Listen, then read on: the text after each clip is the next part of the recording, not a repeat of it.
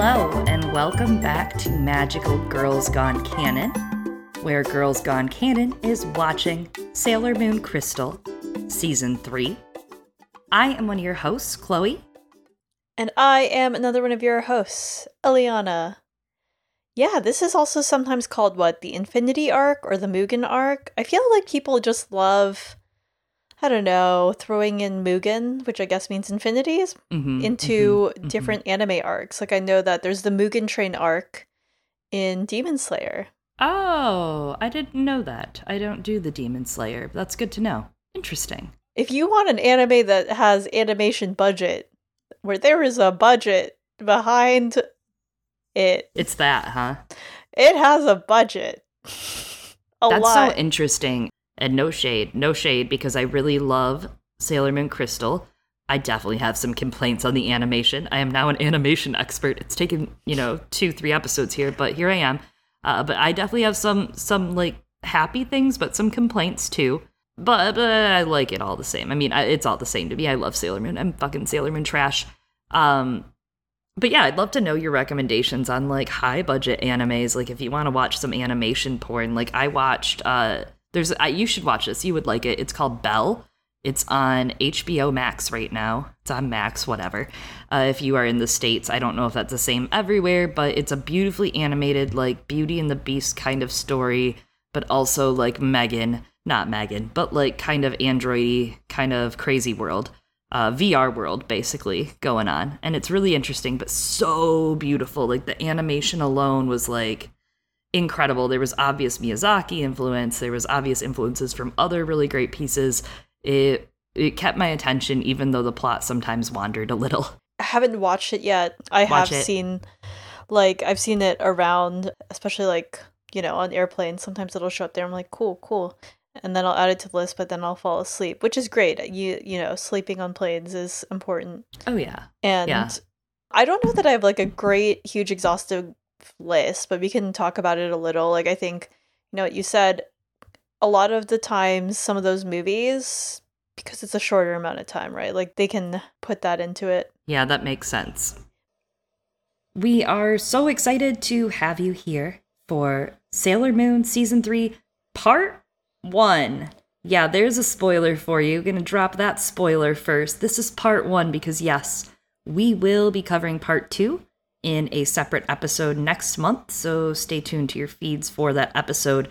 But this is such an expansive series, this final series of Sailor Moon Crystal. We wanted to do it justice. I think it'll be worth it for another episode. I don't know, Eliana. Yeah, I absolutely love this season, as I have stressed over and over. And I think there's just so much for us to talk about and to dig into, which is part of why we split it into 2 episodes. But also, as a warning for spoilers, we'll hint at things from future seasons, so that means like Sailor Moon Eternal and Sailor Moon Cosmos, the 4th and 5th arcs of Sailor Moon, but we will not be discussing those. However, we suggest that you have watched the entirety of Season 3 of Sailor Moon Crystal before coming into this, because we are going to discuss moments from the entire season. We are doing full spoilers up until the end of Season 3, and we're about to spoil the entirety of the original anime Season 3 too. Yep, that one's new. That's our new spoiler policy. Original anime, it's fucking over. It's been out for years. Please go watch it. It's been out for long. A really long time. In the way that like I can't be mad at people for spoiling, I don't know. Like not that I haven't watched all the movies, but like Lord of the Rings, right? Like it's been out for a long ass time. So thanks for listening to Part 1 and enjoy, and we'll be back next month with Part 2. And yes, we will be moving on to covering Eternal. Right, covering the movie that came out. So we'll give you more details next episode about what to expect for Magical Girls Gone Canon moving forward. And we have no idea when we're covering Cosmos because we don't know when it's coming to international release yet. And we're very sorry for misleading any of you for the past 2 episodes on that. Bye. Bye-bye. If you're following us just for the Sailor Moon episodes, my God, are we that infectious? Because I just hope that you're joint A Song of Ice and Fire fans. We do a lot of A Song of Ice and Fire, but if you're here just for Sailor Moon, that's fucking awesome. Welcome. We do in A Song of Ice and Fire podcast where we follow those books POV character by POV character, chapter by chapter, not from A to Z. No, sir, that is not your Series 1, Series 2, Series 3, Series 4. I'm talking, we go Series 7, all the way back to Series 1, Series Z, Series Z11. Yeah, we're kind of crazy, so... Yeah, I guess we are a little crazy like that. Yeah, we weird. We're so fucking... I don't know. IDK. But... IDK, but... You know, a lot of things are different this season, which actually I kind of... It's interesting that, for example, the original Sailor Moon anime, until the very last season, they kept the same opening theme song, which I think was standard back in the 90s. But someone decided somewhere down the line when it came to anime, let's change the song every season. And I like that. I think that's very fun. Oh, I love that. I fucking love it. Hey, House of the Dragon even kind of embraced those season changes, right? Of like changing the opener when big events happened in season 1. And I don't know, I like the interactive. I like the opening changing with the seasons, the song once in a while changing. The song change in this season is amazing. It's tonally amazing. I actually, first of all, no offense to Moon Pride, I like this song way better. Okay? I like this song way better. And also we get, 3 ending credit songs, which is extravagant. I think it reflects a little bit more, and I think this season in general, or series, or whatever the fuck, this arc you want to call it, in general reflects more maturity than the previous 2 arcs. There are really big sacrifices being taken. You know, you end, series 2 with Pluto, right? And Pluto's great, you know, bye-bye, I'm dead, haha. And then you open Series 3 with the reincarnation, and the girls themselves come to be the inner senshi, start having to make these big choices. And they're confronted with a lot of these big choices we're going to talk about. And I think the maturity is reflected in the song. The song is a little slower, more serious, still romantic. And the new intro and title cards are imbued with so much more romanticism and some beautiful like femininity, and also at the same time strength and like action and darkness, and bringing the outer senshi in. And Hotaru and Chibiusa. It's interesting that Usagi's kind of painted more like Queen Serenity in the title card. She's more mature, and you get more of that motherhood plot and those decisions through the season. And the new age of scouts that we're going to eventually someday see join in, maybe, no spoilers. And, like, she draws a lot of strength, right? Like, very literally from Neo Queen Serenity. And how like Chibiusa also like talks about Neo Queen Serenity passing along those lessons, and also how a lot of it is paving the way for that future. And everyone's like, it's okay, we know we make it to the future, and I don't know, do we all take that for granted? But one of the criticisms that people had in the past of those first 2 seasons was the pacing. It does also very much literally adapt the manga. So does this season, but the pacing is better. I don't know how to explain it. It just feels better. We get, like, for example, way more of Minako's, like, silly personality, which I love. I love her and Usagi's friendship. And Chibiusa also, I mean, there's just more humor in this season than I think there were in the previous ones. Like, the start of episode 2 with Chibiusa's facial expressions, hilarious. Very good. She has a couple of other hilarious ones as well. But I will say, there are some things that I miss about the original 90s anime, which is different from the manga storyline, and I think they might have been coming out simultaneously. That might be why. Like, for example, first of all, the design of the, like, daemon eggs that they would implant people with. I think that, you know, it's cool that they have, like, flashy stuff to make them cool and, like, darkly sparkly in this one, but I just like that in the original anime they looked like scary, elongated mangosteen, which is a great fruit. I cannot explain to you how it tastes. It is incomparable. It is like one of my favorite fruits ever. If you look at the inside of a mangosteen and then you oblongate it, that is what the daemon eggs looked like in the OG anime. Chloe, are you Googling it? I just wanted to make sure it was what it looked like in my head, and it was. It's like a white butt in a shell, and it's like a gelatin super butt, but it's true because a lot of the OG anime, and I think a lot of that also has to do with budget, right? Budget and also technology. And technology, exactly. Like it wasn't just like 4K CGI all day in the 1990s. some people may think it was. It was not. It's a little different for animation in the 90s, and they had to make that work, right? And so some of the things that they made almost felt more eldritch and raw, in my opinion. Like, I mean, if you look up the mangosteen, you'll see it's almost like it could be living inside of the sea, like a deadly sea cucumber inside of a shell or something. You know what I mean? Like, it like looks so scary. Visceral. Yeah. It looks so much grosser, and I like that about it. It's too polished, is our complaint. No, I'm just kidding. The It whole just show. It looks too like a very polished. dark energy-ish, as opposed to like scary thing that invaded your body. Yeah, there's a little more of that raw body horror going on, but I think that it makes up for it in a couple of other spots in the season. There's actually some great stuff with some emotional body horror going on we'll talk about later that, you know, I had some negatives about some of the animation that actually I think we're going to disagree on. So we'll find out. We'll find out. It's going to be a spicy episode. Yeah, but coming back to the original anime, I think there's a couple of other things that, like, there's some faults that the original anime has, right? Like, obviously it is of its time, and I think that there's some like weird parts of how they handle, I think, for example, Makoto showing attraction to Haruka, which feels tonally off from what we got in both the manga and the current anime. But I mean, it was the 90s, which, when you think about it, was 20 years ago now. Yeah, that's really interesting. You bring it up, and you think about, we talked a little bit about Makoto and kind of that duality of personality with Makoto, right? Was it the first episode we did? I don't know.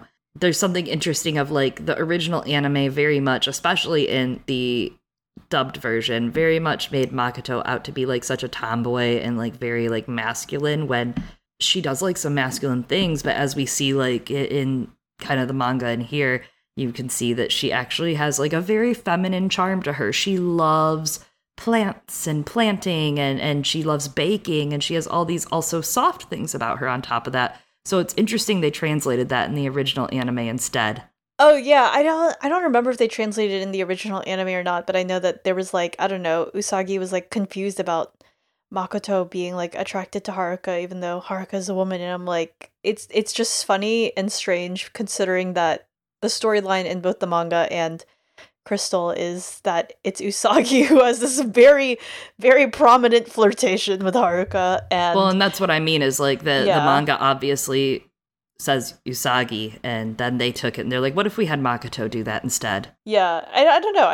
I mean, they just needed something to fill up all of those time slots and sell toys, you know, for 40 episodes in one season.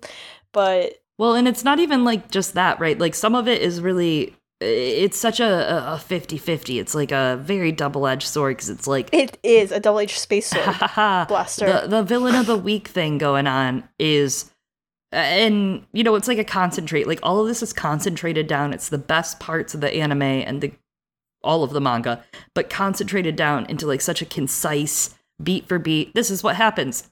Here's the villain. They die tomorrow. Bye. Next. Bye. Next. Yeah. And while the villains are important, right? Our girls are important, in my opinion. Our ladies, our inner senshi, our outer senshi, all of them, they are very important to us. But I don't know, like we still need something to be gripping about the villains of the week. And there's some really great moments where, you know, like I think Ami's character is like, she has a great opportunity always. She gets put into these like education, pressure kind of villain duos, right? Where they're like, you're stupid, I'm smarter than you, you can't beat me, the pressure's gonna kill you, idiot. And she's like, oh my god, I'm breaking down, but she always gets out of it, hopefully.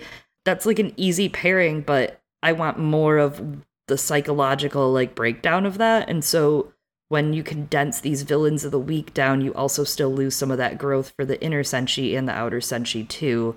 The outer senshi got a great balance, so I would nix that. The outer senshi got a really good balance of plot, which is maybe why that villain of the week and inner senshi suffered a little, but... Well, they know that the outer senshi are fan favorites, and how could they not? They're all baddies. Oh my god, baddies. Love them, but love like, them.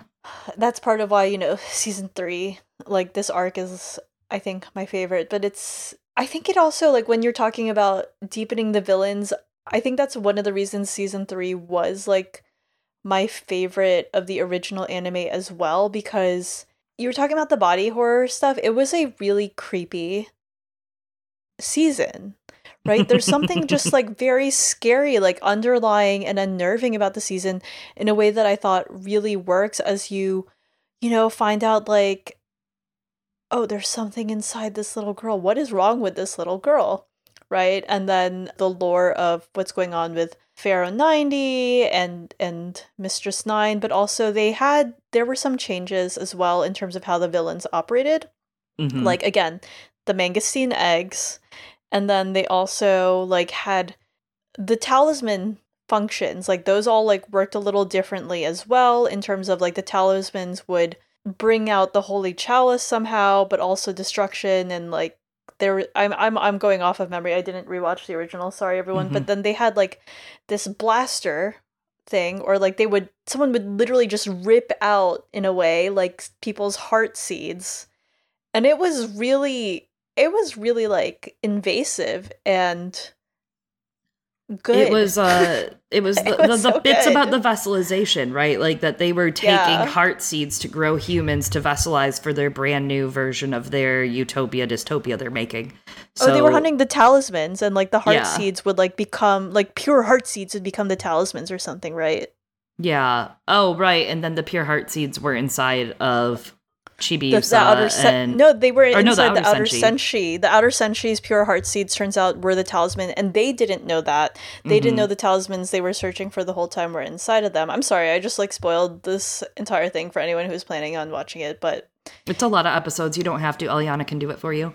yeah, it was good. It was good, and then But at the I do end- remember they falsely think it's Chibiusa and Hotaru, I think, at one point. Isn't that like they search go through them? everyone. Yeah, they go through every single literally one. everyone, even fucking randos. They're like, that rando, that's the fucking pure heart seed. I'm like, what's her- really? I think Naru is one. Isn't Naru one? Maybe I don't know. But Probably she's always a victim. one. That poor bitch. I'm glad they kept Naru out of being a victim in this series for the most part here. Yeah, I think at the end they have like the holy chalice comes from, instead of like the three of them together, it comes from like Sailor Moon's heartseed or something like that. I could be totally mixing this up, everyone. I'm sorry, but like No, it's and then something she like shoots that. herself with the blaster.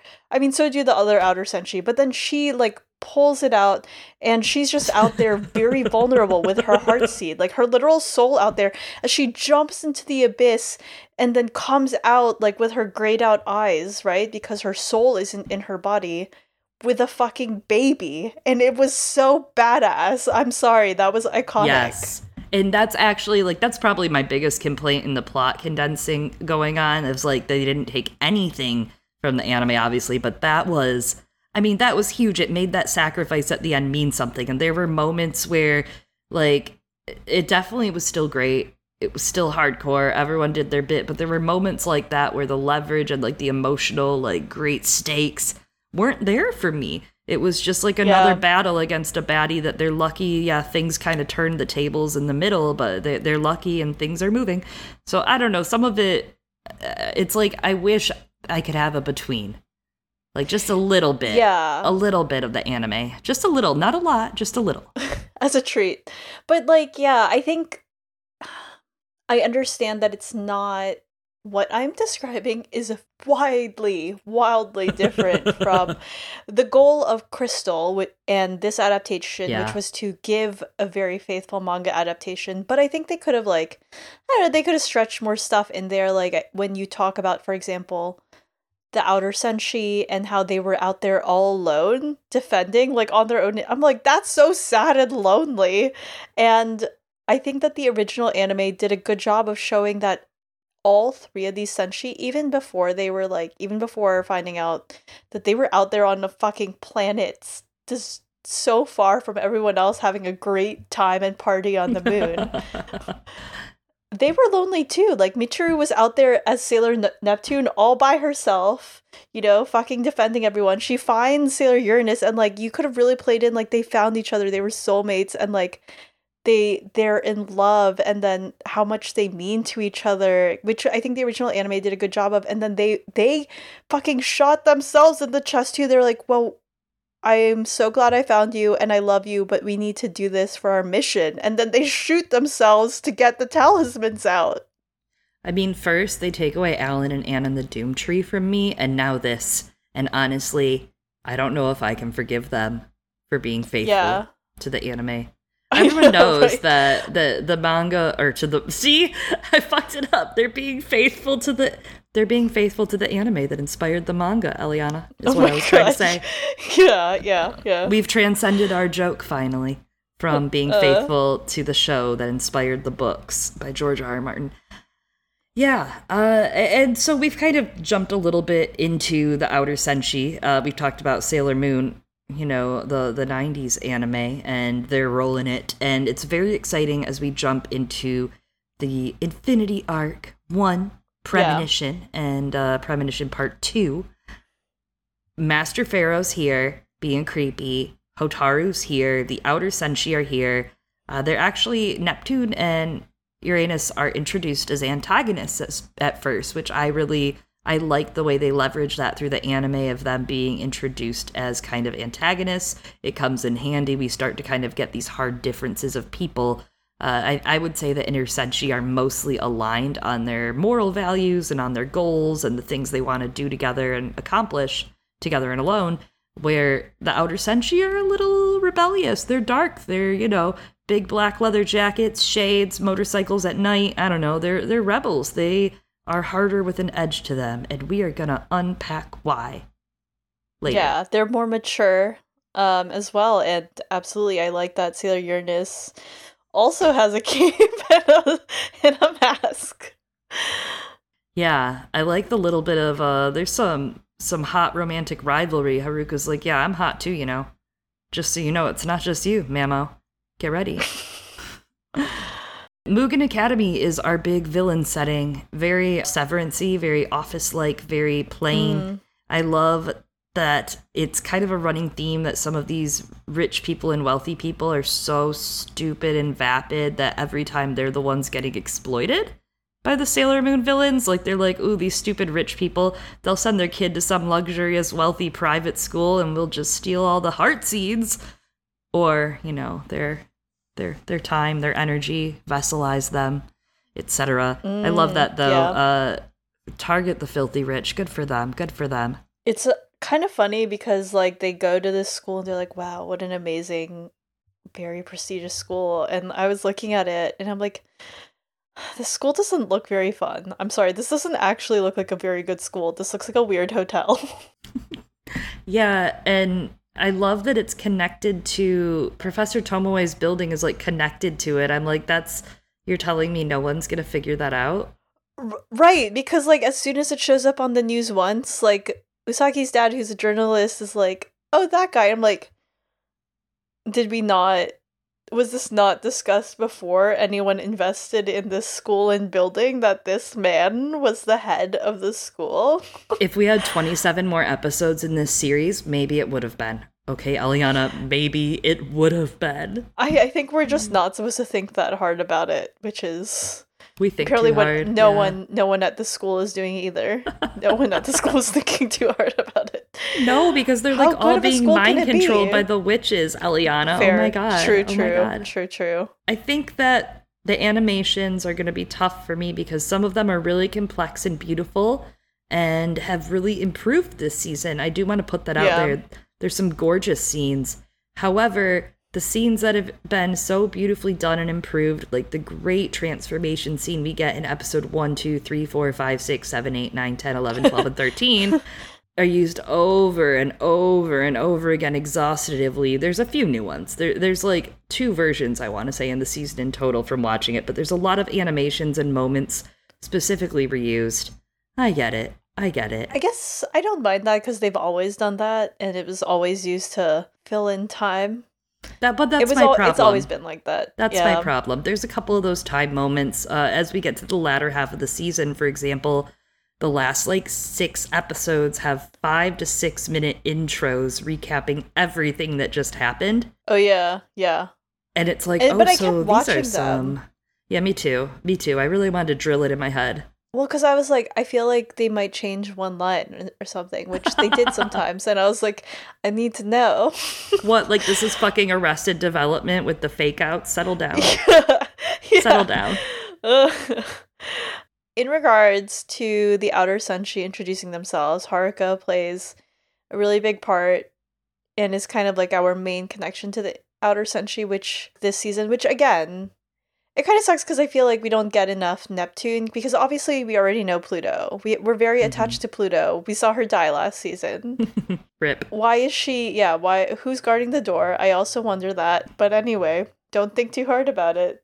Japanese lesson for people. The Japanese language also uses gendered first person pronouns, not just like third person pronouns like he or she, right? So, for example, if you want to say the phrase like I am, you'd consider how close you are to the person you're speaking to when deciding which word to use for I, or like the equivalent of I, right? And then the word you would use would also sort of connote your gender. Like it doesn't say exactly what gender you are, but it's usually associated with certain kinds. So, for example, you have a lot of characters mistaking, quote unquote, Haruka for a boy and then using like he or third person language for men, and that's because especially in the anime, which simplifies it, Haruka usually uses the term boku, which is typically used by boys and young men, and also sometimes, but less commonly, by young women.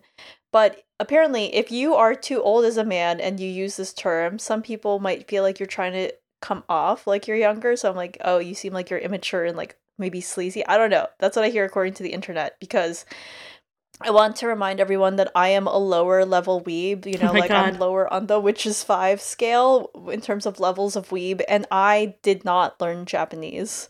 So here's a good explanation of it from a user on Reddit, Amamiya Hibiya, that explains English translations almost always simplify it to using she/her pronouns after the reveal that Haruka equals Uranus, but it's different in the Japanese version. The anime makes it pretty boringly simplified in Japanese as well. Haruka always refers to themselves as boku, which has a masculine connotation in general, but is sometimes used by young women. The manga is way more cool, IMO. Haruka switches between pronouns frequently. When presenting as Haruka, the pronoun ore, which has a masculine connotation, is used. Meanwhile, when presenting as Sailor Uranus, atashi, which has a feminine connotation, is used.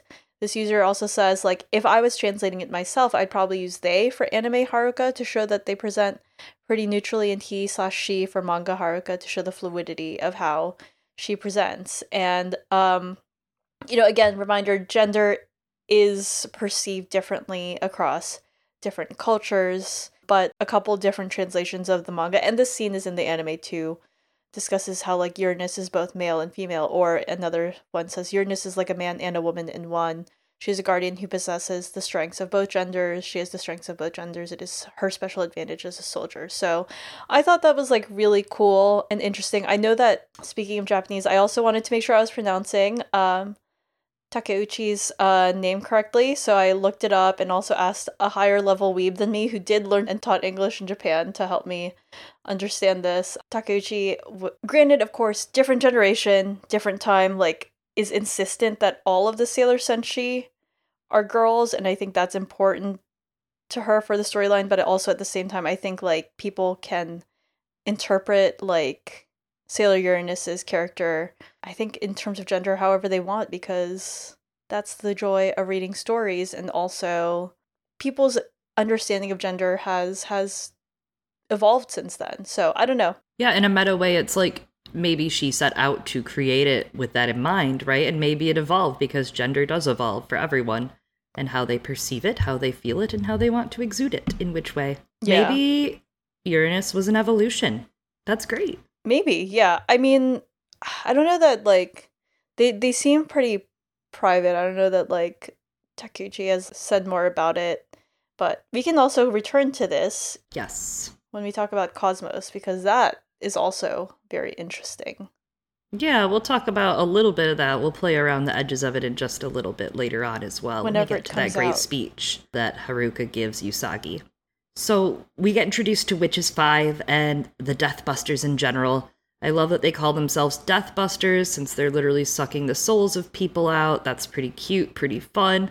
There's something kind of cute in there too. We talk about this with the Song of Ice and Fire, and in our other series we cover His Dark Materials, about like the idea of killing death or vanquishing death, right? And it's kind of got those, eternity. Like, I want eternity forever in our own utopia land that we can, get rid of this world and make our own, and it's ours and forever. It's kind of got that idea and language to it with Death Busters. They don't go that much into the weeb levels of The Witches 5, as Eliana's kind of pointed out, but they're all super magical. Each of them has a magical level, and of course, they go in order. Each one after the other is a little more magical. So get ready to get introduced to that. And yeah. I like that they had the numbers, because I didn't realize or remember that they would, because I was like, oh, I get it. Yeah, they are different. It's funny because they didn't really bring it up for a little bit, and then they started bringing it up, and I had almost written it off, actually. I was like, they're not going to do it. And then they did it, I think, for the first one, maybe, or like maybe, and then like they skipped for a couple of them. Maybe it's like, what is the word that I'm looking for? The Dunning-Kruger effect, right? You think you're really cool, so you give your level when you just start out because you think you know a lot, and then you learn that you don't know that much, and then maybe later on they're like, I know I'm high level, so I'm gonna give it to you. At Mugen Academy, we get our big Outer Senshi sighting in that second part of the episode with Neptune and Uranus, and they get their antagonism arc starting off, as we mentioned. Yeah, I like that you've called that out because, again, not spoiling, but I do feel that it's relevant to some of what we see in the very final Sailor Moon arc. I'm not convinced that Takeuchi did, like, that kind of planning, not because I don't think she's capable, but it seemed like, some plot elements were kind of developed ad hoc, making it up as we go in a way that I think really works, but would plan maybe, I don't know, one arc ahead or something like that. So I mean, it's also like it's a comic series, in a way. It's a manga series. It's coming out as a series, as an issue. It has an arc. It has several arcs. It has shape, but they probably wanted to fill it in bit by bit and add things as they went. I mean, yeah, because they weren't. I mean, you're not always sure you're gonna get renewed, I guess, for the next few months or whatever. Exactly. So it kind of, I just don't think there's foreshadowing planted that far in advance. It's just cool that it ties in. Some things that I thought were so interesting in these episodes, Chibiusa, telling her friend, being like, yeah, no, it's fine. I totally saw where that hat landed. And then, like, comes out of the park and goes, could it be behind this building? I'm like, so you have absolutely no fucking idea where it went. You just made that up. Yeah, there are a lot of moments where I'm like, who is fucking watching this kid? Holy shit. And she's so charismatic that she will straight up turn to them and be like, it's fine, just give me a minute, I'll be right back. And I'm like, damn, that was me as a kid, man. I get it. It's because she's 300, Like, I think I would hope that I have, enough charisma at 300. I could actually become less charismatic the older I get. That's possible, too. And then she runs into Hotaru, and like the manga says that these are coughing fits, which makes more sense. Maybe they meant like she gets seized by the coughing fit, because the Netflix subtitles say, oh, it's okay, I get these seizures sometimes. I'm like, I'm not sure that's how a seizure works or looks. Yeah, they kind of changed it to seizures, it seemed, and you get those moments where her eyes gloss over, but it's not really seizures, obviously, it's the magic. And the sickness in general, like, is caused by, the magic. Her being a cyborg, yeah. Yeah, her being a cyborg and her dad using basically necromancy to keep her ass alive. Alien necromancy. Yeah. The point is, like, even if she were having, despite it, like, she could be having seizures.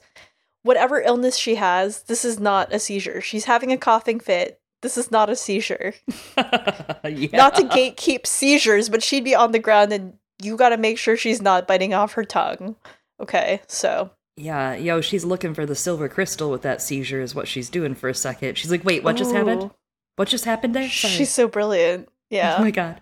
Wow. So one of the monsters also in these episodes, I think, so the monsters are interesting, right? So I know, like, this gets translated differently, but here in the Netflix subtitles, they call it atavism. But I guess you'll see some translations of it calling it, like, de-evolved or, like, primitivism to make these monsters. I just think it's so funny that also in this, I think this is the second episode, the Witches 5 are like, yeah, let's see how this goes, because this vessel is totally different from the last one. And I'm like, very interesting in that, yeah, cats and people are different. Like, is that not the case where they're from, which I guess is planet Earth? So I don't know. I don't know why you're so interested. Like, oh wow, this vessel's totally different. Yes, completely different species in biology.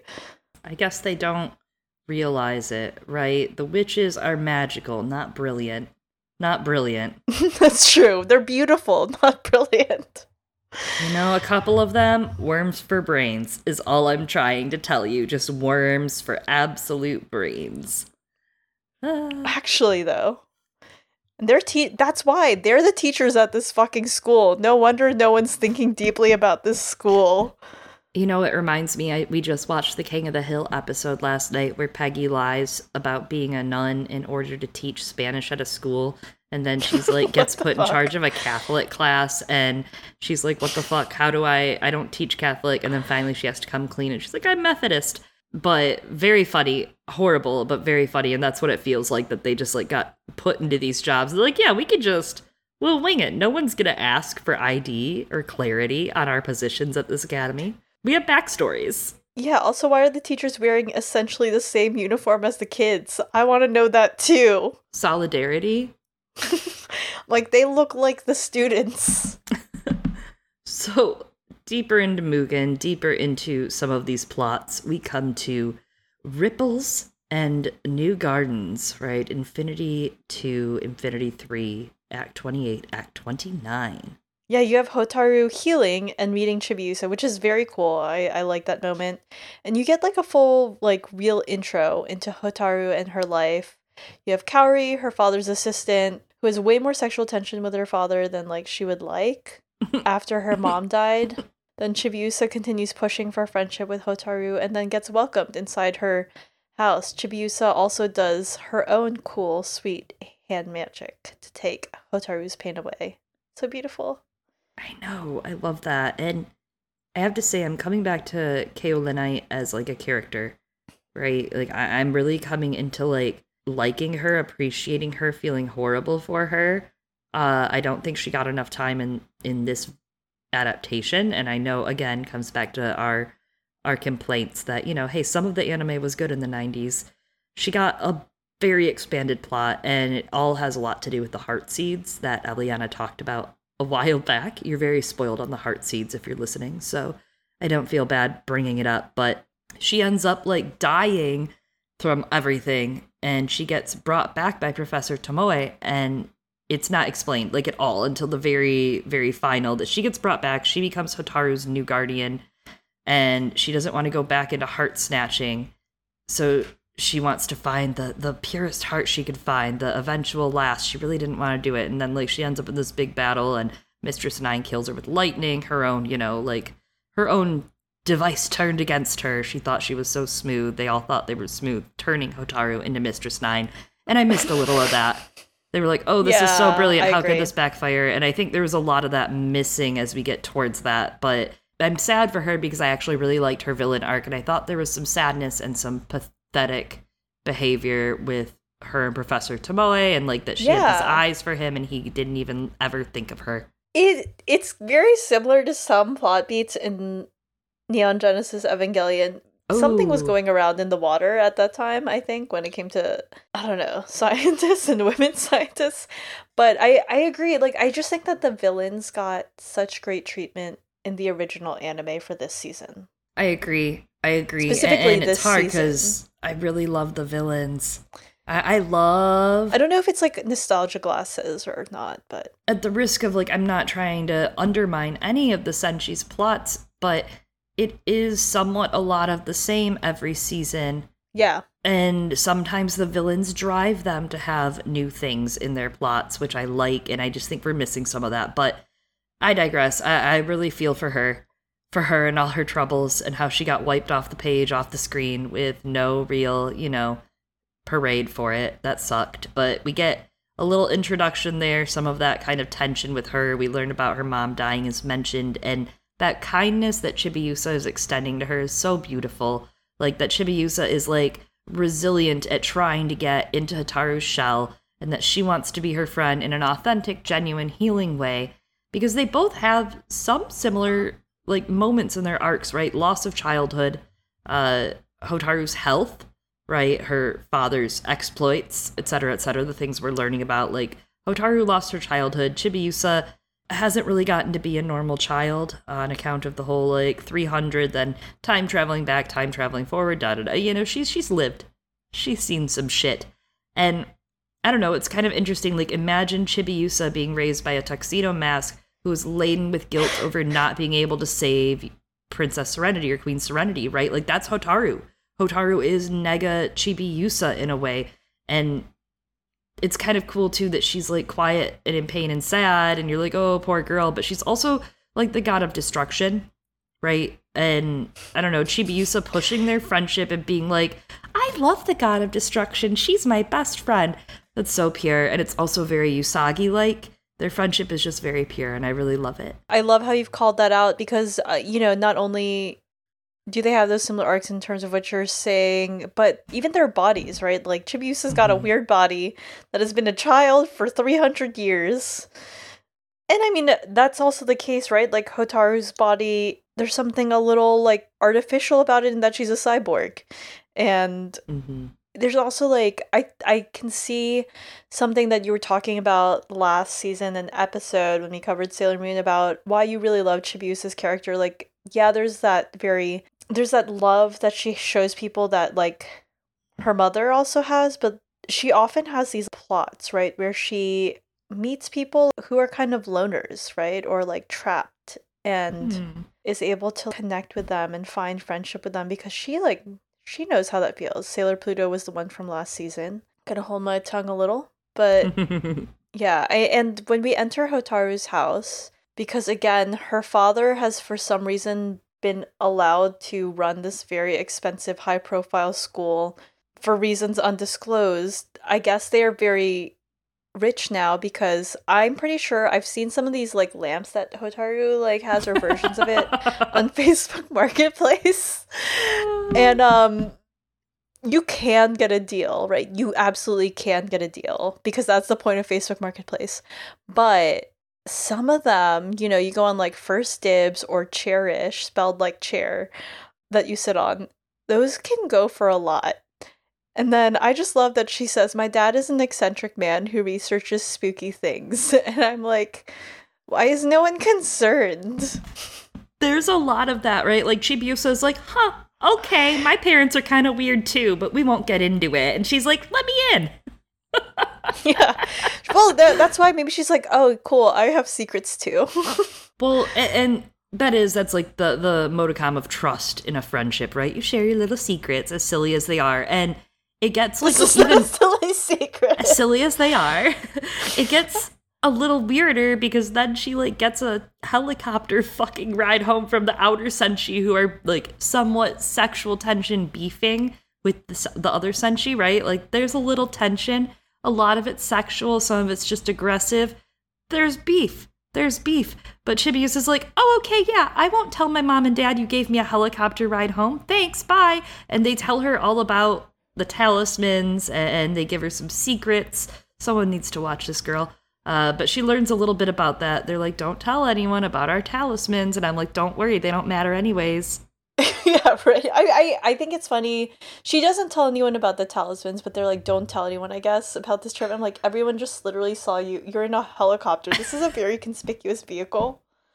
She's like, it's our little secret. I'm like, And then her parents see her get dropped off, and then her parents tell fucking everyone that this happened. But again, she's the oldest one here, so, you know, I feel like if she can travel time and space alone, I guess she can travel in the dark by herself. Honestly, I think my fear is that, like, she was going to get sexually assaulted or harassed. So don't worry, she open carries. She open carries, Eliana, that's don't right. worry. She has a gun. Chibiusa gonna open some whoop ass on you if you pull up on her. Guns aren't even, like, legal. And speaking of things that aren't legal, having a license to drive a car, I think you cannot until you're 18 or something.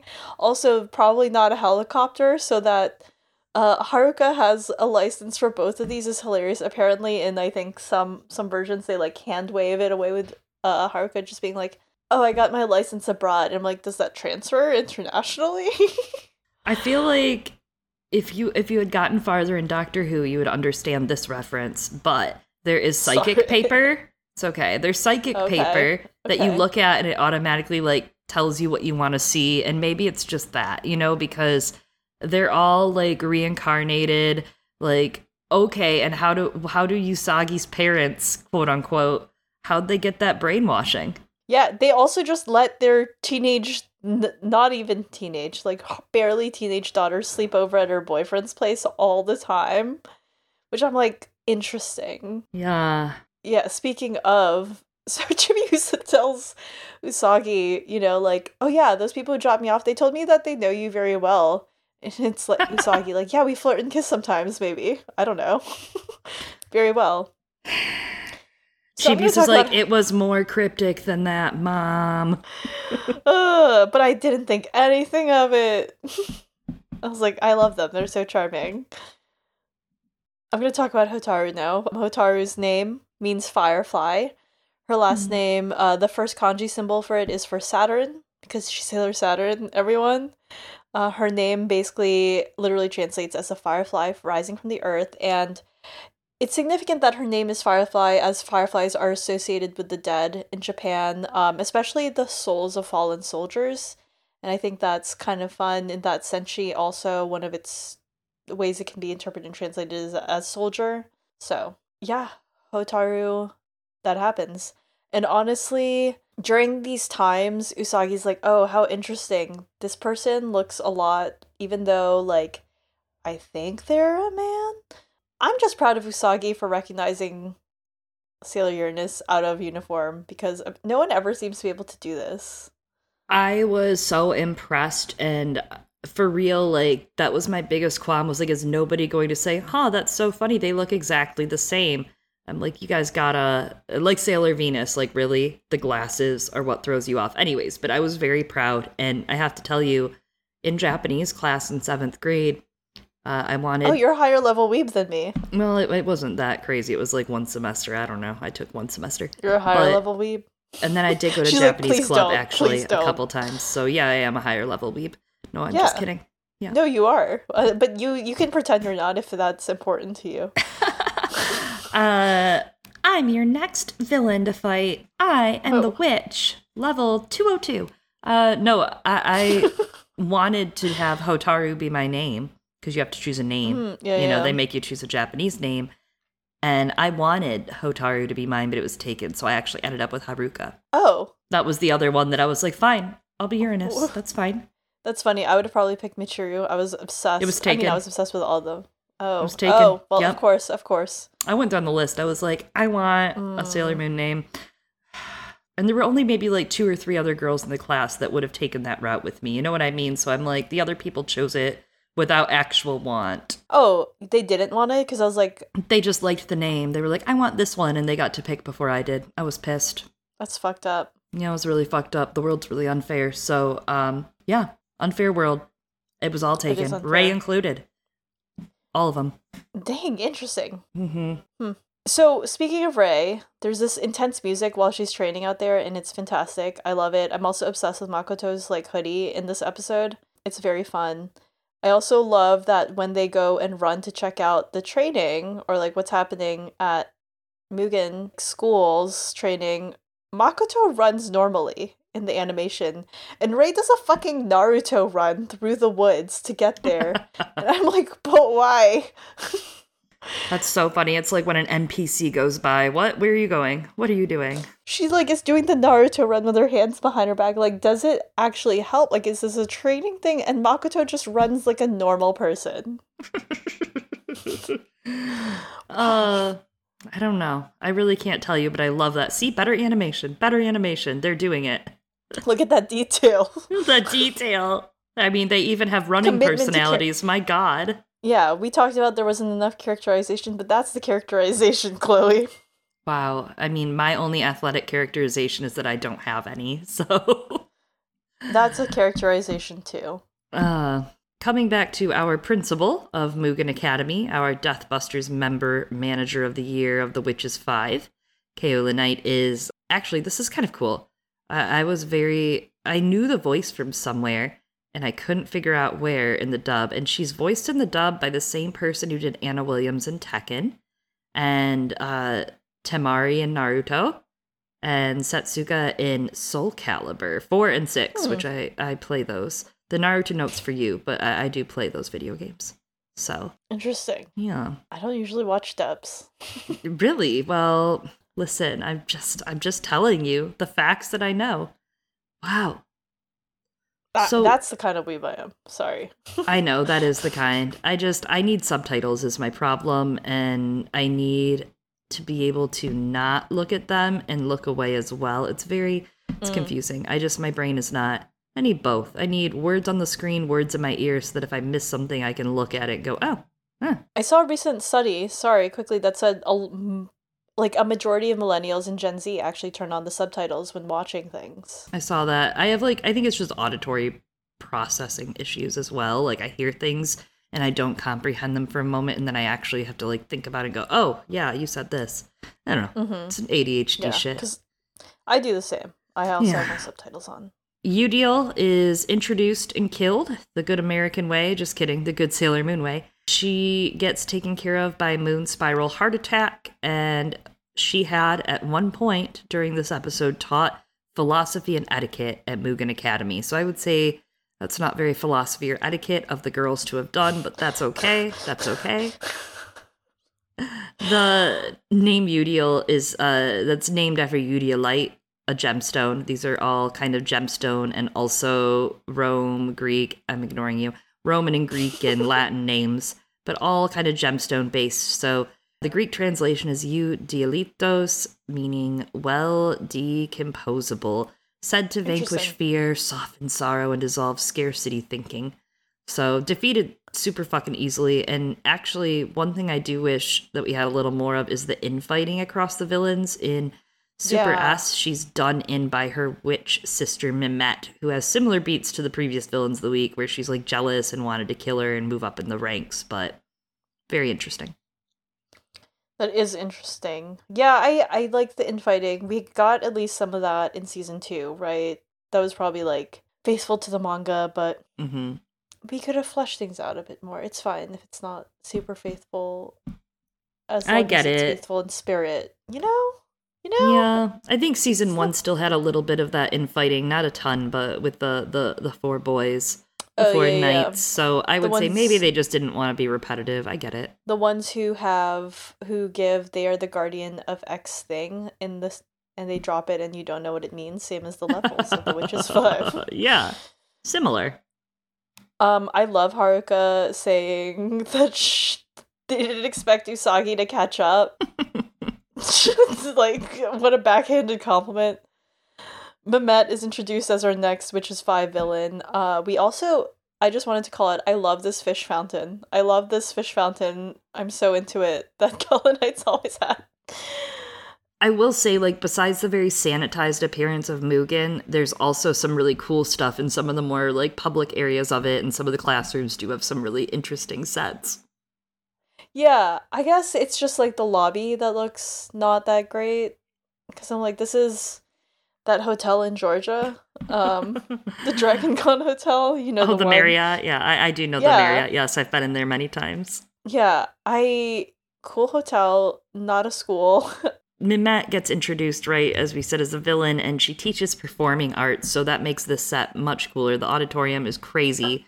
She puts on this insane idol concert. She's serving, right? Serving looks. The stands are going wild out there. They're like, oh my god, yes, bestie. The Mimette Eras tour. Mimette Eras. Yeah, the stands are in the audience, and they're like, oh my god, I'm so fucking dead right now. Oh my god, I'm D-worded. OMG. Wig. No one says wig anymore, man. You know, like wig gone, wig flown. Wig has flown off. No one says that anymore. That was a good era. But anyways, Sailor Venus is there, and Sailor Venus is not a stan. Sailor Venus is a Mimette auntie, and she's a hater, and I gotta say, Eliana and I, we fucking love haters on this podcast. We are a hater lover. I think so. She was like a super big fan before, and I think she's the epitome of like betrayed fan, right? But I Yeah. also I'm like, was she a fake fan? Because then she would have just loved harder, you know? It's not very stan of her. She's a hater, as you said. Also, I want to say that the Wink chain sword attack and all that whole sequence, like, it slaps. Very into it. So cool. So such beautiful animation on that one. Good Mm-hmm. upgrade. I like the battle upgrades this season, and each attack upgrade has been really Yeah. fun. Yeah, I've still like never understood the coconut cyclone thing. I Since don't want to talk about it. It's a weird one. as a child, I didn't understand it. As an adult, I still don't. But it's okay. Yeah, Mimette attacks the crowd with her magical pharaoh daemons, and Venus's wink chain doesn't kill her, unfortunately, as fucking cool as it is. Mars is like, Mars snake fire, and Jupiter's like, coconut cyclone, and Mercury pulls an aqua mirage. Sailor Moon then calls to Neo Queen Serenity for her heart moon rod, which she flexes and then destroys Mimette with Moon Spiral Heart attack of the season for her. Bye bye, Mimette. Mimette, of course, in Greek translates to imitator, so I thought that was kind of clever for performing arts teacher. Very cute. It is cute. And I liked her character design. Same as, again, as you're always saying, like, I would have been more fun to get more time with her. Like, imagine she really does, like, sing to a lot of different people. Could have been fun. Or if she got a song. A whole song. Anyways, I would like a Sailor... musical episode, thank you. I mean, they have Sailor Moon musicals. We could always talk Yeah. about those one day. I've never watched them. Now's your time. It really is. Sailor Neptune and Sailor Uranus, though, they reveal themselves at the end of this episode. Yeah, oh, that's right. Sailor Neptune had a competing concert on the same day. Very bold. Yes, and we open up to that concert as we get to Infinity 4, Haruka and Michiru, Sailor Uranus and Sailor Neptune, and Infinity 5, Setsuna, Sailor Pluto. Spoilers, wow. What? I thought she was dead. So we open back up. The Outer Senshi have revealed themselves. They're like, yeah, and we're not allies, by the way. We're not your fucking friends. We're on our own fucking mission. The Inner Senshi are like, buddy. What? Why don't you tell us about the Death Busters? And the Outer Senshi are like, IDK. And Neptune's like, instead, here's a loud, magical, mean violin concert. Please leave. Yeah, and it's like an intense one, right? Like, Michiru's like, I'm about to fucking Lindsay Sterling. This bitch was like, what is going on? This is a very different violin vibe. It's aggressive. It's very, like, it's giving Vice Principal Nero from A Series of Unfortunate Events, okay? Oh, okay. But also named for Nero, yes. I have to say, I do appreciate Chibiusa's the only one that's like, oh, hey, I know them. Like, she is the one that's like, hey, wait, I know them. They all figure it out, though, as mentioned. And then we have a great scene where the cats reveal the Inner Senshi, like, secrets about the Outer Senshi. They're like, well, they're legendary and mysterious. We never thought they'd be reborn here. And Chibiusa then says to Mamo that she doesn't think they want to fight the Inner Senshi. She's like, I don't know. I really don't think they want to fight us. Like, I think there's something else going on. And he's like, all right, we'll see. We'll see.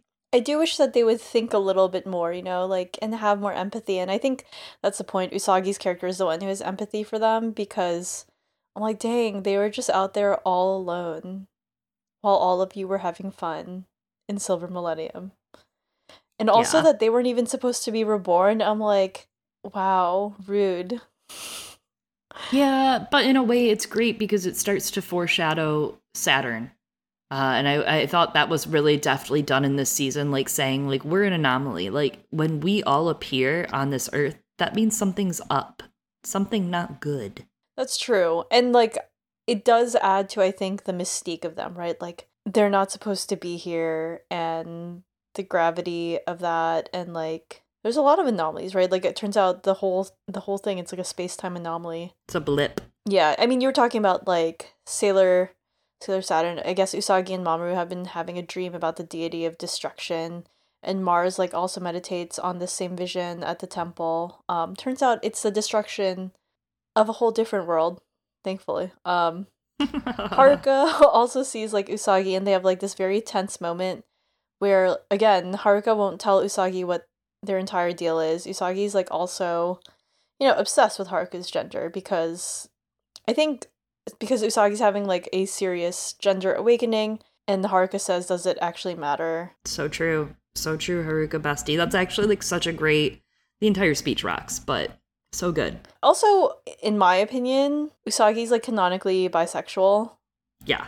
Or pan, yeah. Maybe also Chibiusa. We'll talk about it in a bit. But yeah, things are very tense between Mamoru and Usagi after, and I'm just like, you need to chill, Mamoru. Like, you have not been kidnapped by every single fucking woman in the world and other worlds and kissed them and your daughter.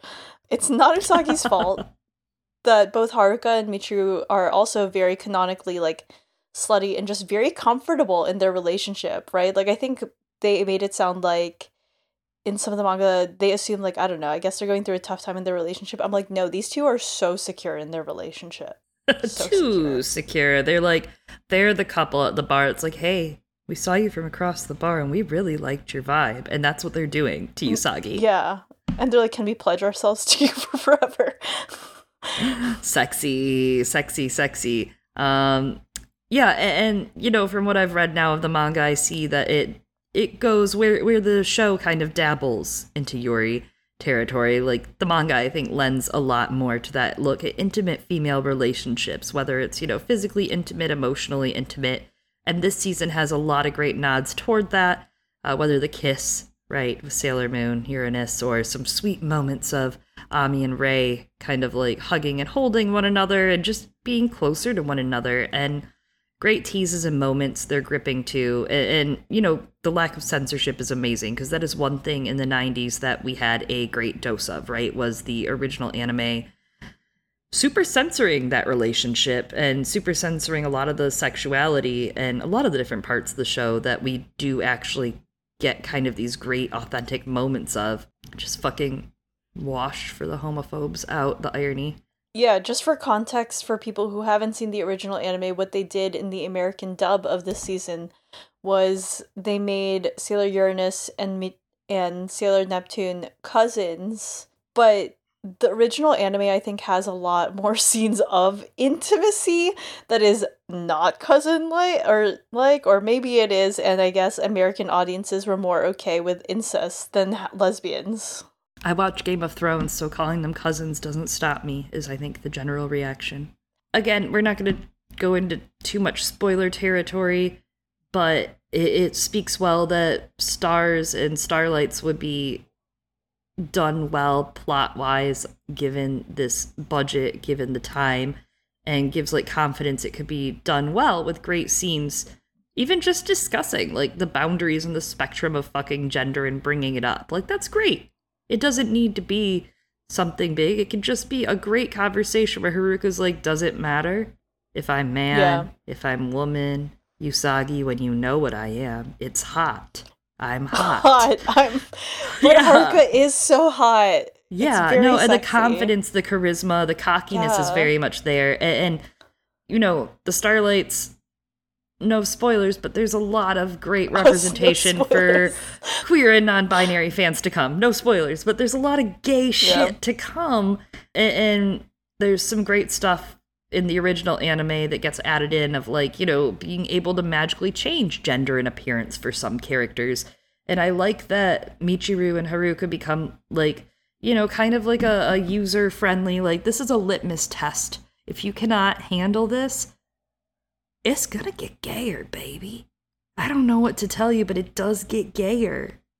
I appreciate that. I do. And I mean, it goes to show that storytelling was far beyond its time, in my opinion, in including and representing some of these queer characters, as well as some of what we'll look at when it comes to differently abled bodies, right? Like Hotaru and other characters. Like, magic should be for everyone, right? Not just, straight, white, blah, blah, blah. It should be like anyone.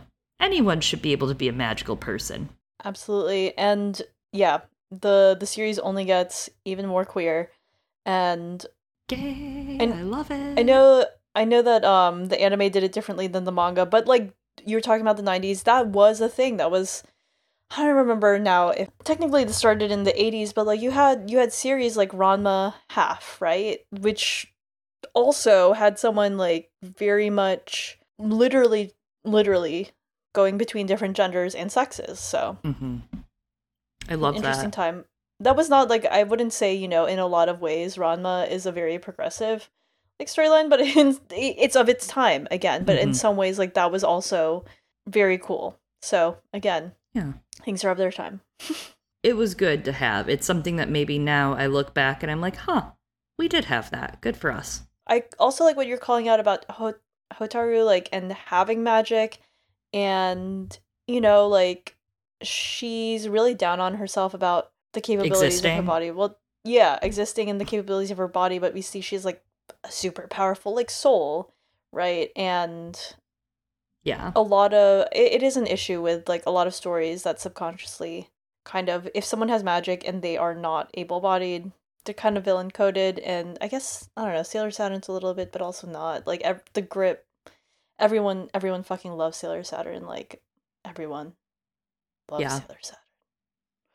Well, and as we get towards the end of the series here, in the next while, I think we'll come back to that because there's definitely some stuff to explore there. But Usagi and Chibiusa's relationship is way better this season. Another thing that's, I think, is really great, good progression there. A sense of maturity, a sense of love forming there, even trust, right? In previous seasons where Usagi would perhaps act a little, a little whiny, a little jealous, a little not sure of her place in things with the addition of Chibiusa to the family.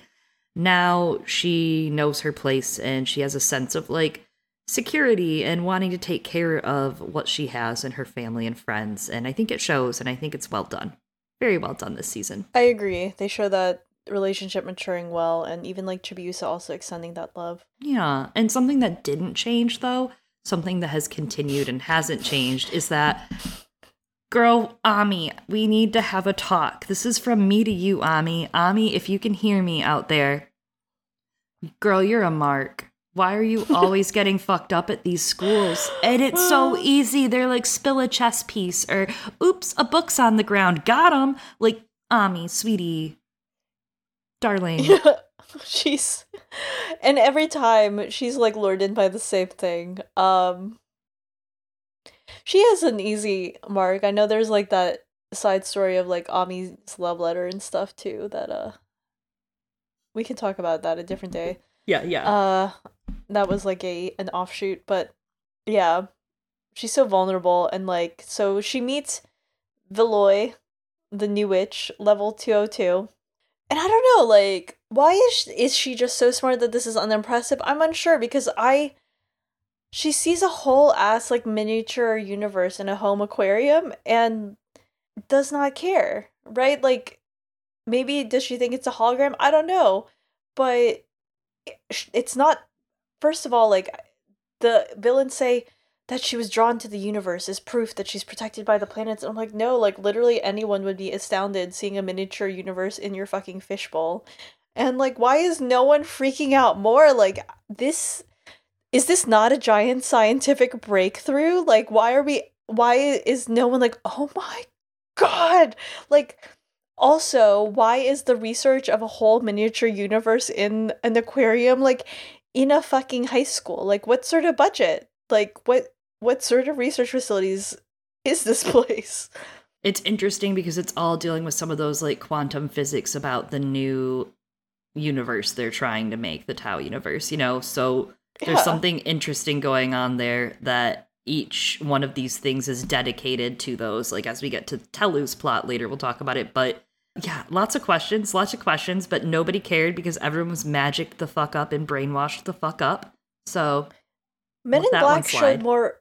Yeah, Men in Black showed more reverence for this. With the plot point, there was I'm about to spoil one of the plots of one of the movies. I forgot which one. Maybe it's the original one. I don't remember. No, not the original. Of one of the movies where there's a whole universe inside the little marble on the pugs. Yeah, little pocket universe, which is what these villains want to replicate. So they're making the students do the work. Very smart. Very smart. Make your hostages do it. I respect that. Villowy, who is dead, she outie after this, does not last that long, just so you know, rip in pieces. But something interesting that Villowheat translates, it's one of the names for like a mineral willowwheat. It's like a different mineral. And the kanji in Villy's alias in the last name translates to beauty, temple, shrine, or hall. So it could be any of them. Huh. Interesting. But also, I thought it kind of brought me back to like Villy and V in mythology, Norse mythology. And so in Norse mythology, they basically, Odin gives soul and life, Villy gets wit and sense of touch, V gets countenance, appearance, facial expression, hearing, all that, the good stuff. And when Fenrir swallows Odin, his brother Villy thought the war was over and that there was no hope, so he sacrificed himself as well to Fenrir. And then V fled after Villy sacrificed himself, but Fenrir finds him in the realm of the elves and eats him. So kind of an interesting little cat and mouse chase game that kind of comes up with the Outer Senshi showing up. That is cool. Takeuchi knows a lot about, I don't know, all kinds of myths. Second ending credits starts now. Very cool that we get to. Pluto is reincarnated also without memory of her past life into student at Mugen, which is very exciting. She is not dead. Back at Bad Guy HQ, which no one is investigating, Hotaru's dad, Kala Knight, asks, their other Death Daddy for their next steps, which is, all, of course, destroy the world and the Sailor Scouts. And then we meet the next witch, Telu. So she's into plants, and of course so is Jupiter. She's also a PE teacher. She contains multitudes, and Jupiter's seduced by the plants through the next episode. Yes, that does happen to Jupiter from time to time with plants. We know she loves a fucking plant. Latin tellus, Roman equivalent for Gaia, right? That's where that etymology comes from, and we see it in everything she's got on and her surroundings. Yeah, poison ivy coated. Also, I love that the leaves of the plant she invented look like her pigtails. Yes, I love that. Beautiful work. Love that for her. She has I think she has one of my favorite hairstyles of the villains this season. It's up there. That and the circus. Ones. The circus, yup. The circus has some good ones. No, I'm sorry. I meant in this season. No, all of the ones next season, amazing. Yes. This was so exciting. Very cute. I love this. Chibiusa makes a Holy Grail chalice for her school project, except she makes her parents help her. Very cute. She goes to school, and she has a boy who likes her and is like, here, I got you the Sailor Moon thing because her hair reminds me of yours. And I'm like, ha ha ha ha, what? But she thinks about giving Hotaru her project and decides to give the grail to her that night and goes over to the Tomoe's house. Usagi decides to come with her because the Inner Senshi have just found out that Tomoe is Hotaru's dad. They're like, oh, that's a lead. Let me just go use this. The only people investigating this very suspicious person are middle schoolers. But anyways, so I think that there are hints at times of romantic feelings between Chibiusa and Hotaru. This is, I think, one of those in terms of who do you give this to. If this little boy gave it to Chibiusa and everyone's implying it's because he has a crush on her. I know that our friend Ashea from History of Westeros really hardcore ships them. Some of the artwork, where I guess they're lying together naked, which is also in the opening credits.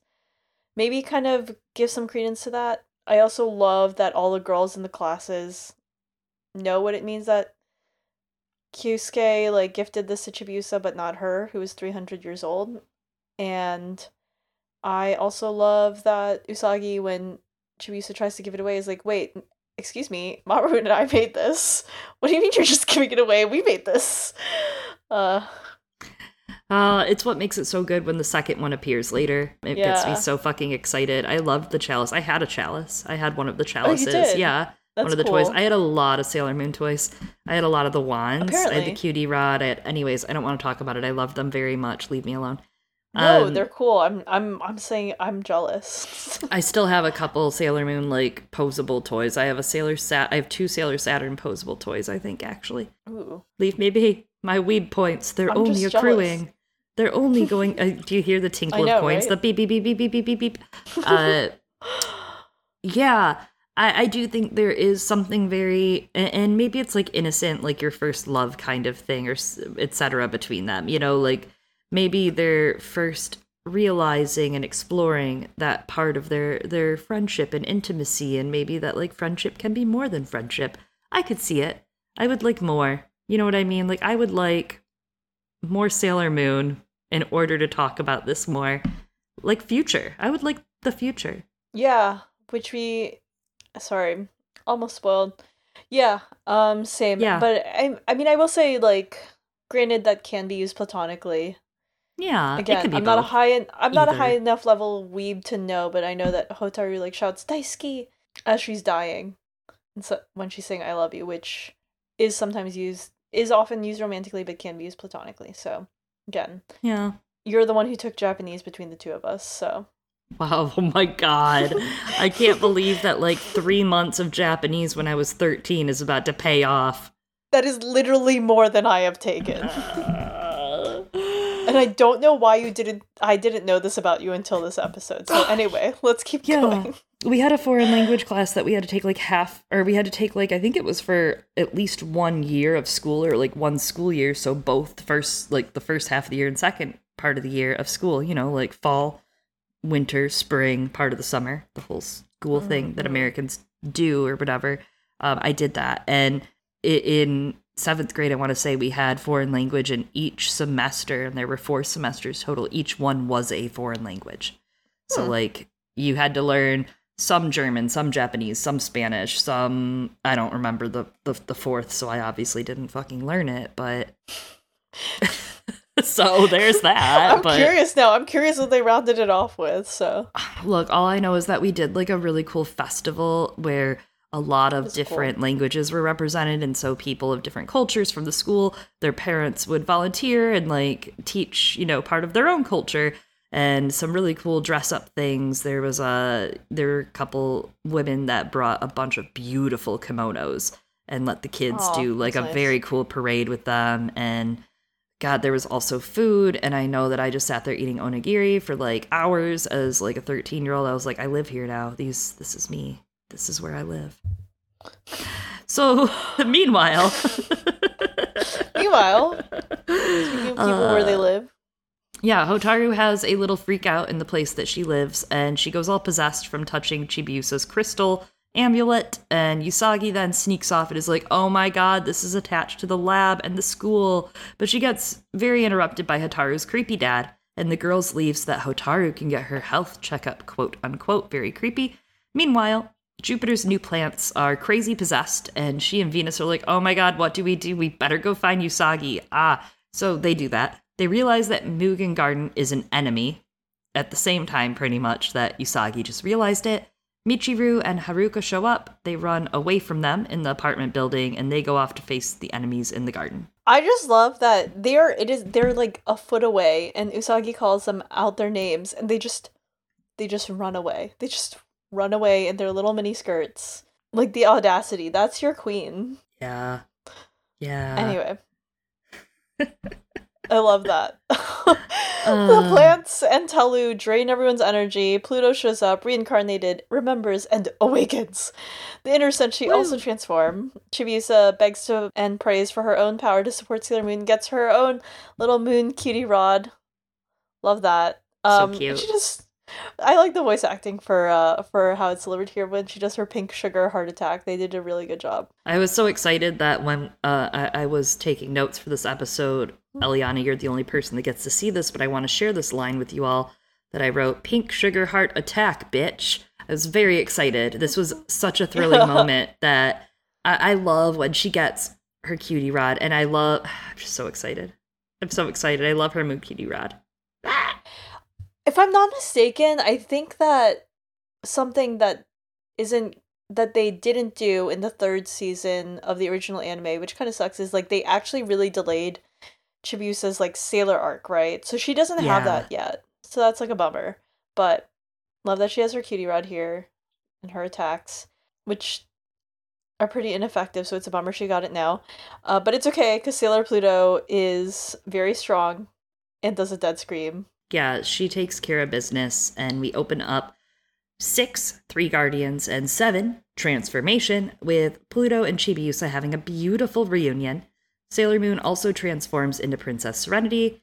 The big 3 Outer Senshi pledge to her, and they apologize for avoiding her, and they explain everything going on with the Death Busters, and also their reincarnation that they're suddenly here having. Yeah, like, sorry we ran away when you called our names from literally a foot away. That was very antisocial of us.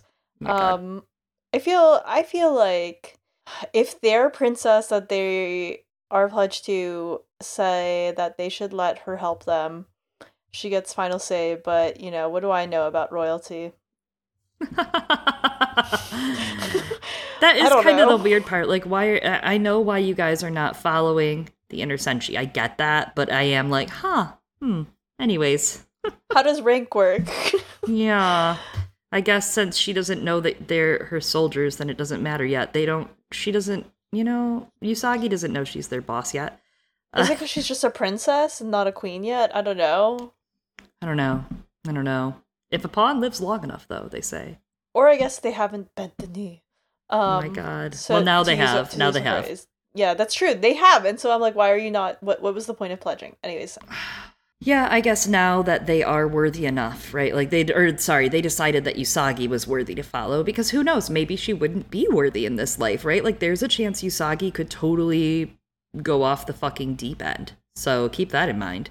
That's a good point. She could have. She could like come back and, she could be different. They've never met her. Yeah.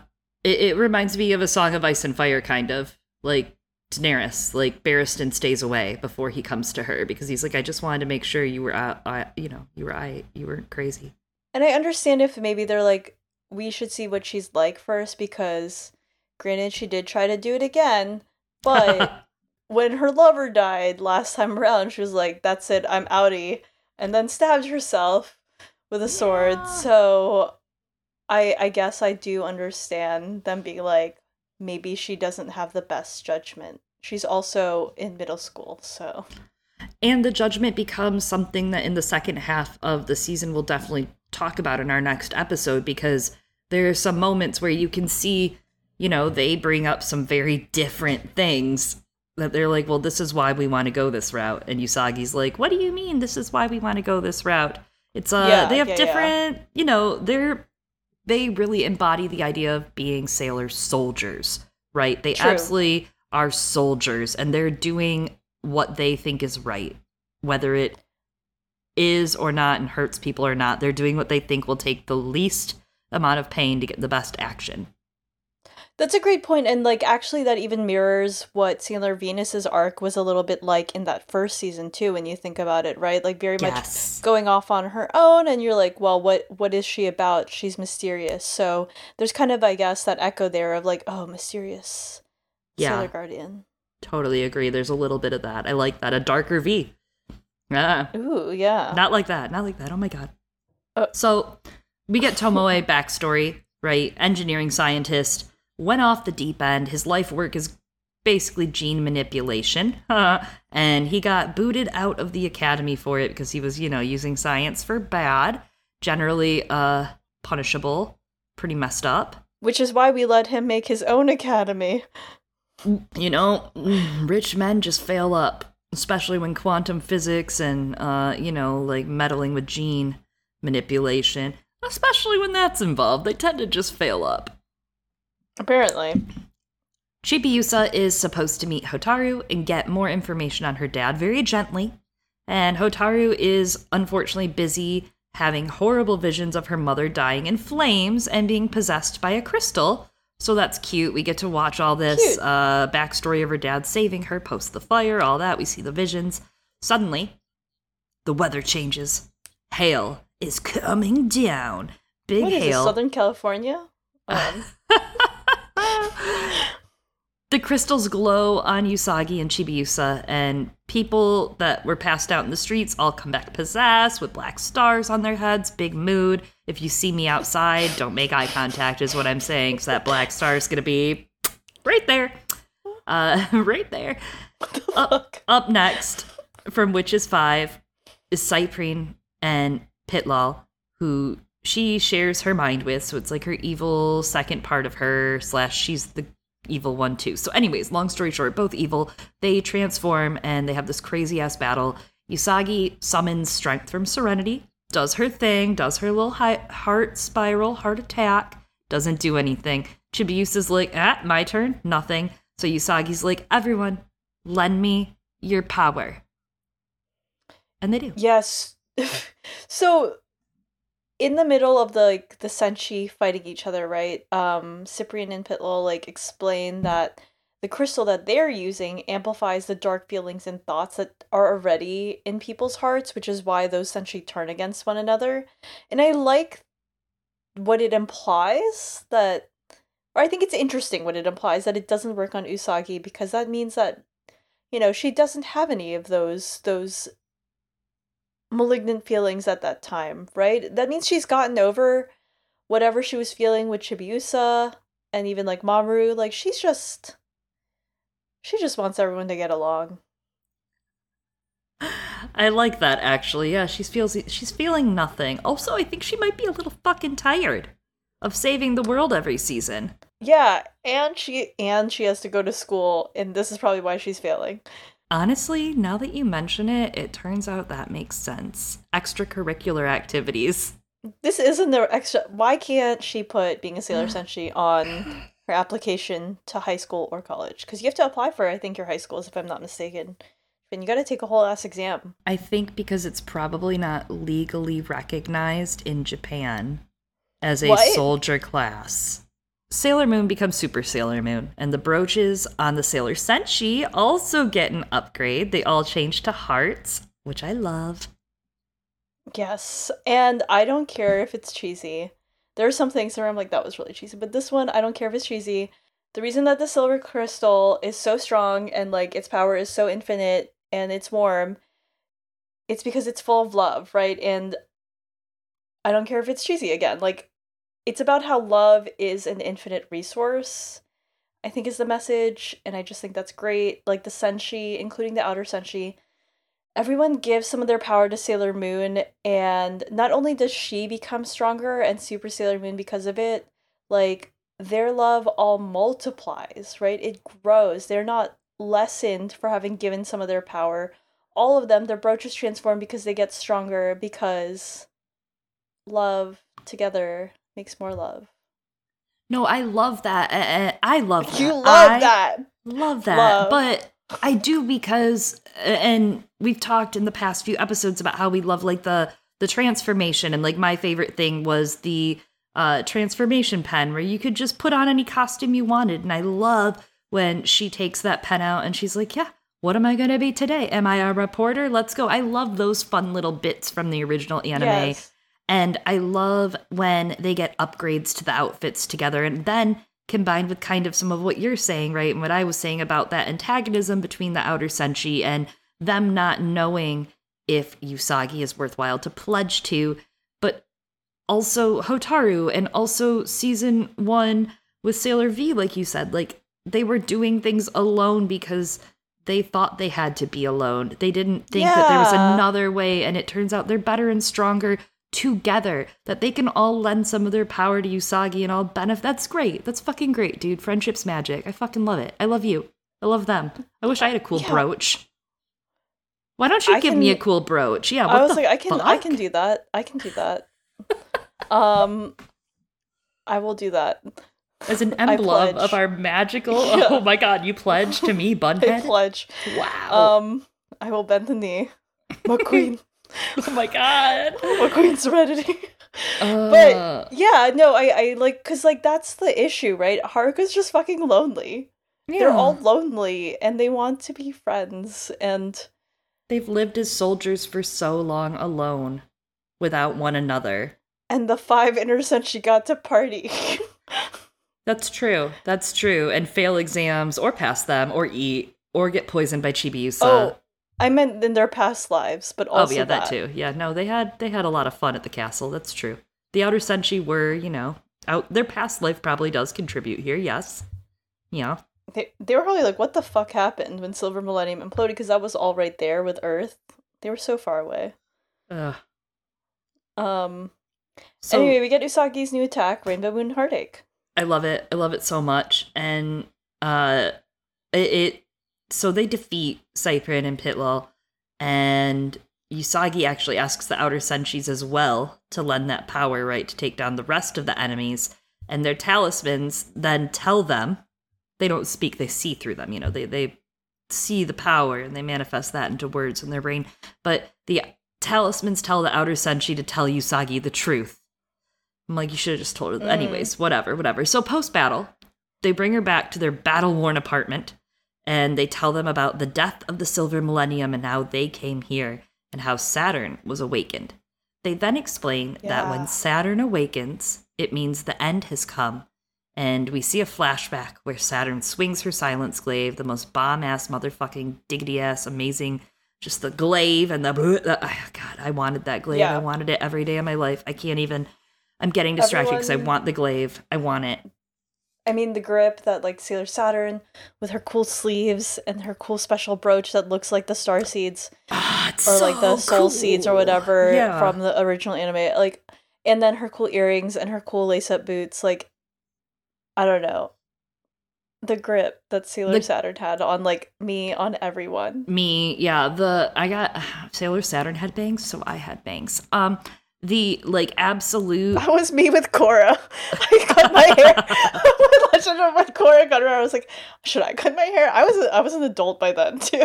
Oh, anyways, that combo of... Wow. That combo of that deep fuchsia, or not fuchsia, that deep violet, right? That deep purple with that deep cranberry color and the black, or the cranberry and black, like, accents, like, those together were great. They just itched my aesthetic. Ugh, I love it.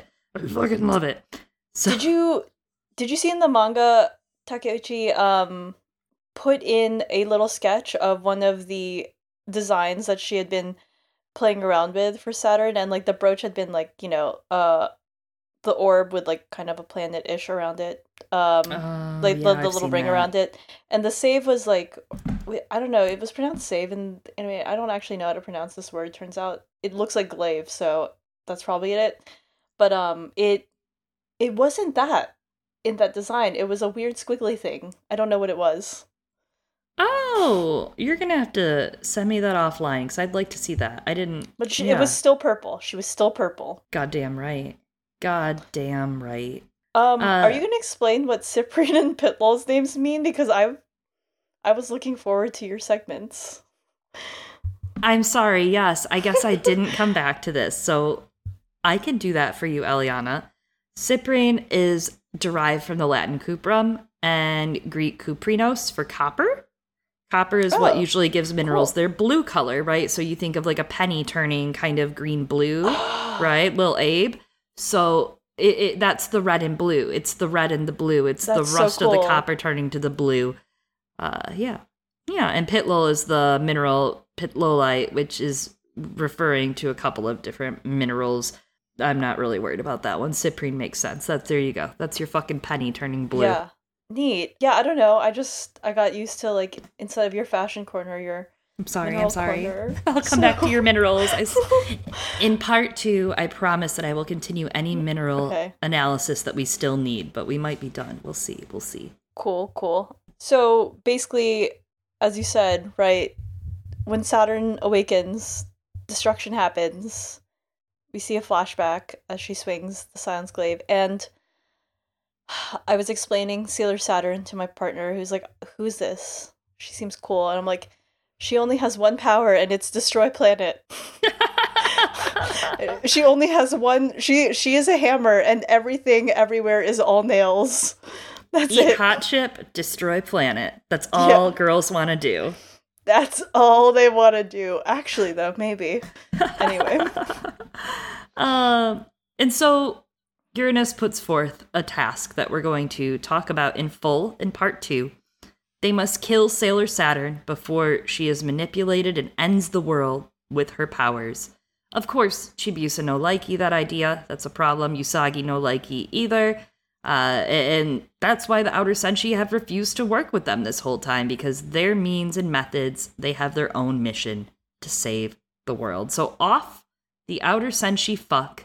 The Yusas are very sad, and meanwhile, Saturn is being possessed and influenced by the Deathbusters to become one of the sickest villains of all Sailor Moon, Mistress 9. And here she is. Oh my God, no.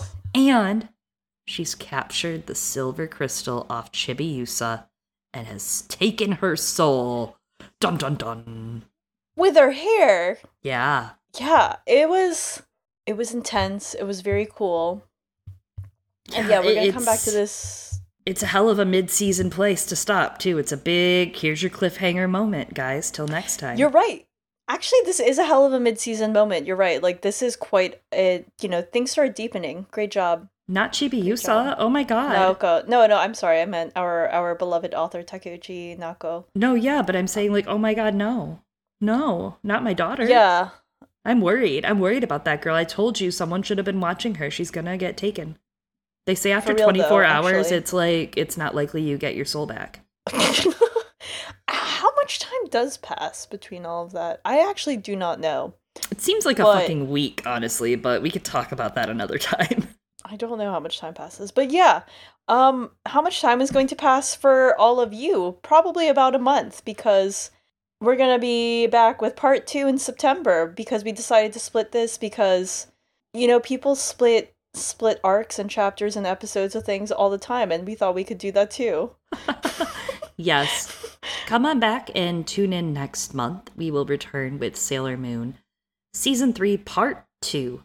This was Part 1. And of course, in the meantime, please check out our main podcast, our A Song of Ice and Fire read through, where we go through POV by POV character, chapter by chapter. We are currently on Arya Stark, who is a very magical girl to us, so tune into that. And also make sure to check out our Patreon at patreon.com/girlsgonecanon, where you can get bonus episodes in the Stranger tier and above, and access to our private Discord server in the Thunder tier and above, as well as kind of events and fun stuff happening over there. So check that out. Yeah. If you're more into like the whole girls rock thing, our Patreon episode this month is about Due Revenge, which is a movie that we very much love. Hilarious, completely different vibe from Sailor Moon. Still very fun, great fashion, if that's something that you are into. And full of villains. It is full of villains. It is full of villains, and maybe people turning against one another and then becoming friends. And the friendship between girls, I think, is actually very important. Yeah, magical gay friendship. Movie. Actually, yeah. No, literally, though. So, yeah, check it out. But a lot of other things are very different. Thank you so much for listening in. Be sure to follow, subscribe on whatever platform you are listening to us on. And we look forward to finishing up Season 3 with you next month. Yeah. As always, I've been one of your hosts, Chloe. And I have been another one of your hosts, Eliana. Oh my god. Part 2's about to be... So, Part 2's about to be... Everyone, get ready. And actually, you can use this time to watch the original anime if you wanted. Yeah. Yeah, you have a month. You have a month, nerds. I've already spoiled it all. We'll see you next month.